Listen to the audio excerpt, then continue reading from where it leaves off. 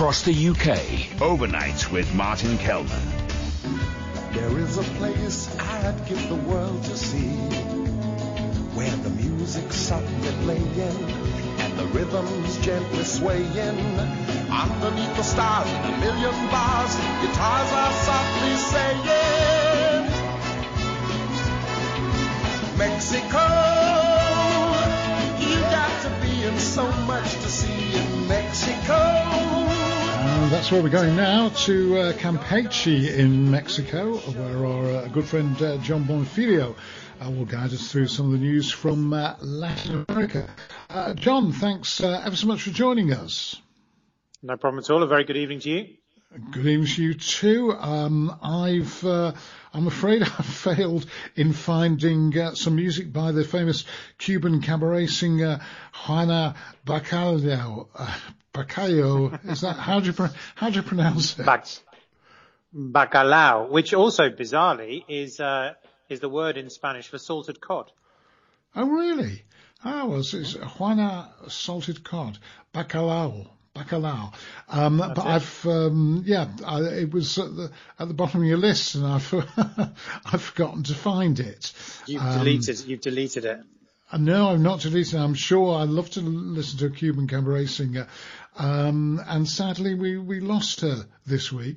Maybe while we're talking, I'll have a look and see if I can find it, or maybe John, who's with us this evening, can find. Do you think you could do that for us, John, just so we get an example when we talk about her? Already on the case. Oh, good man. Brilliant. Meanwhile, in other news, let's just read this word for word. The ex-president of Brazil is being investigated for harassing a whale. Not just any whale, but a humpback whale.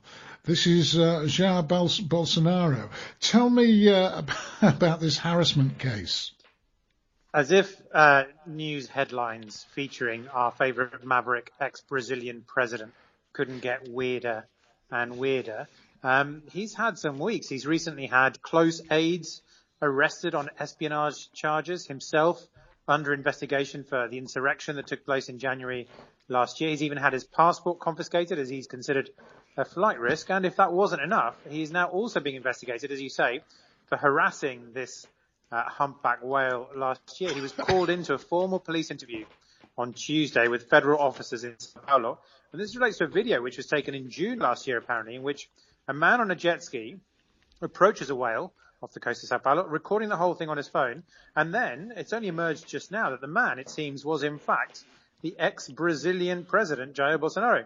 Many similarities, uncannily so, in the life and professional trajectory with Donald Trump. So I'm left wondering, can we expect a similar charge to be levelled at our favourite Donald in the next few weeks? I'd like to see that headline. Yes, well, that'd get even more publicity than Jaír Bolsonaro. Presumably just harassing the whale because of the noise and going too close to the whale. Yeah, there is a Brazilian law, which actually exists in many countries in terms of wild animals, but specifically the Brazilian law states that you have to keep 100-meter distance from whales and cetaceans, so dolphins and the like. And Bolsonaro, on his jet ski, was within 15 meters of the whale, following it around, videoing it. The extreme end of the punishment here means that he could get, if he's convicted, 2 to 5 years in prison. It's more likely he's going to get a slap on the wrist and a fine, but it is certainly taken seriously there and has made a huge splash, of course, because people who don't like Bolsonaro, which is 50% of Brazil, say that, of course, this was a terrible act of negligence to nature, and the other half of Brazil say that this continues again, similarities with Trump, the political witch hunt that their favourite leader is suffering. Right. And when you say a huge splash, is that pun intended, or is it just an accident? I'm going to take credit for it because it's your show, Martin, so we can't leave any pun unclaimed, I think. Absolutely not. Tell me the latest on the cocaine hippos. We've talked about these quite a few times. Well, you can tell us the story and what the latest is. Yeah, the strange. For anybody who new to your show who hasn't heard let's talk about this before. These are the hippos belonging to Pablo Escobar, the most infamous Colombian drug lord of the 80s and 90s. And he, as with many other drug lords, had a thing for exotic species, and he kept hippopotamuses. And because, of course, he sold a lot of cocaine, they were then named cocaine hippos. Bizarrely, there is a film out at the moment called Pepe, a docudrama told from the perspective of one of these hippos, and it's been doing the rounds of international film festivals to varying reception. And Pepe, the star of the film, in his name, is this 5-ton heavyweight creature with a speed of over 20 miles an hour. And despite being one of the deadliest animals on the planet, it tries to tell his story in this what can only be described as a really unusual film, which I think some people might suggest is best interpreted in and watched in a sort of altered state of consciousness, perhaps the kind of altered state of consciousness that Pablo himself would be proud of. Yeah, absolutely. And it's not, I mean, the actual hippo itself is not taking, because there was a film called Cocaine Bear, which was about a bear that was taking cocaine. The hippos, they're called cocaine hippos because they belong to Pablo Escobar, not because they were taking cocaine like the bear. No, the hippo does not have a penchant for the white powdery stuff. No. Right. Excellent. Now, the dengue fever, which we've talked about recently quite a bit as well, especially, when you were suffering from it. Tell me what the latest is on that.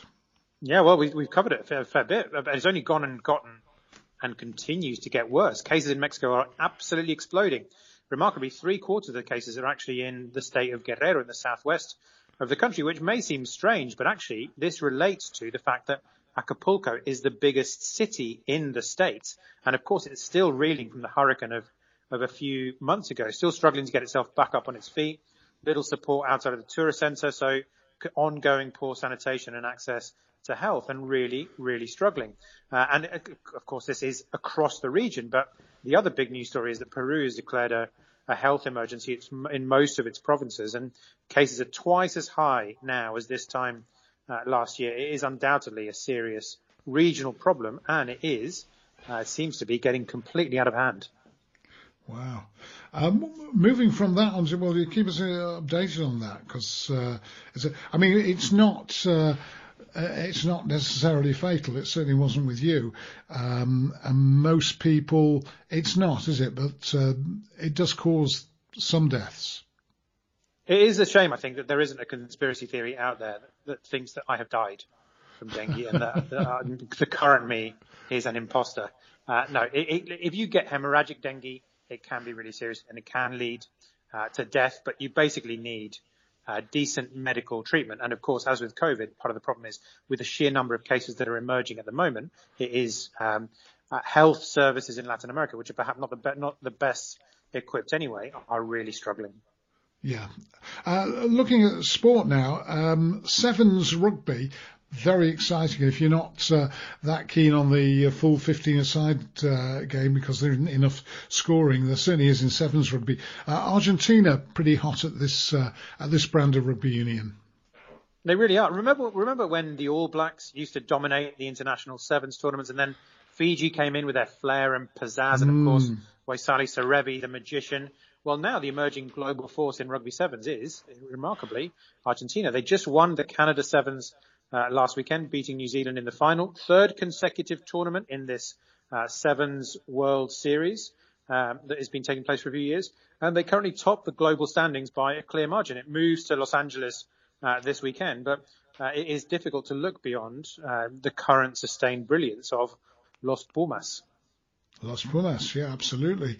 Now, the good news. Oh, yeah, somebody did get in touch with me this week to say Cruz Azul, which you were mentioning is your team. They're now they're doing very well, aren't they, in the Mexican League? Well, they were doing very well until we bigged them up last week, and then they only went and lost to arch rivals America 1-0 away from home. Now in second place, they've been leapfrogged by Monterrey. Remarkably, at the top of the Mexican League at the moment, there are 9 teams within 5 points of each other at the top of the table. To the extent that if results go a particular way this weekend, 6th place Toluca could be top of the table this time on Monday. Cruz Azul are home to Guadalajara, also another arch rival, this time tomorrow. So for you insomniacs, Malaysians and elderly gentlemen with prostate issues, happy co-inhabitants of the Kelnerverse, I think you should get out there and organise your Liga MX TV streaming packages, get your Cruz Azul scarf and shirt on, and tweet photos to @Martin Kelner. Yeah, absolutely. I'd love to see some of those. But somebody did write to me about Cruz Azul, saying that because you mentioned it was named after the cement company, and there is a brand of cement in the UK called Blue Circle Cement. Yours was Blue Cross Cement, wasn't it, Cruz Azul? It is Blue Cross Cement. I mean, they could be related or differently branded. I know that Cruz Azul Cement was once upon a time available in the UK. I don't know if it still is, but I will look it up and see if anybody in the Kelnerverse in the UK can take a photo of Cruz Azul Cement. That definitely wins a Cruz Azul scarf. Wonderful. So we're always very interested in cement and concrete, the two of our top topics here. So we'd love to know. And the really good news is John Hearn, bless him, has found some Juana Bacallao, who's died this week. A famous Cuban cabaret singer, you tell me, John. Unique Latin sass and a hoarse voice. You probably, I mean, I'm sure lots of people haven't heard of her, but the key thing here is that she's died aged 98. And not only was she a unique voice and everything, but she was performing right up until her death. She performed back in the day with the likes of Nat King Cole and, get this, was a professional singer before the Cuban Revolution. Unique, irreverent, always surprising, but as we'll hear from the track, I think a completely unique voice. She said recently that she would never retire. I will only stop once death comes for me. Ring any bells, Martin? Yeah, it does. I'll tell you what we'll do. We'll play the track that John, and this will be new to me as well, so that's interesting. We'll play the track that John's picked out for us. Meanwhile, John, thanks ever so much. Do appreciate it, and we'll talk again next week. No problem. Speak soon. And here she is, famous Cuban cabaret singer, Juana Bacallao. Yo no sé qué voy a hacer, chismosa, me aburrida me tiene cansada. Yo le voy a decir a ella que no se mete en mi vida. Yo le voy a decir a ella que me deje en paz. Ay, pero qué lío, caballero. Ay, me muero. Wow, there you are. If you like a woman who rolls her R's, there was one for you. I'll try and pronounce her name right. I'm getting very Alan Brazil with these pronunciations. Juana Bacallao. Bacallao, that would be it, Juana Bacallao. And there she was. See, I mean, I have no idea what she was singing, but it did have that unique Cuban sass to it. Still to come.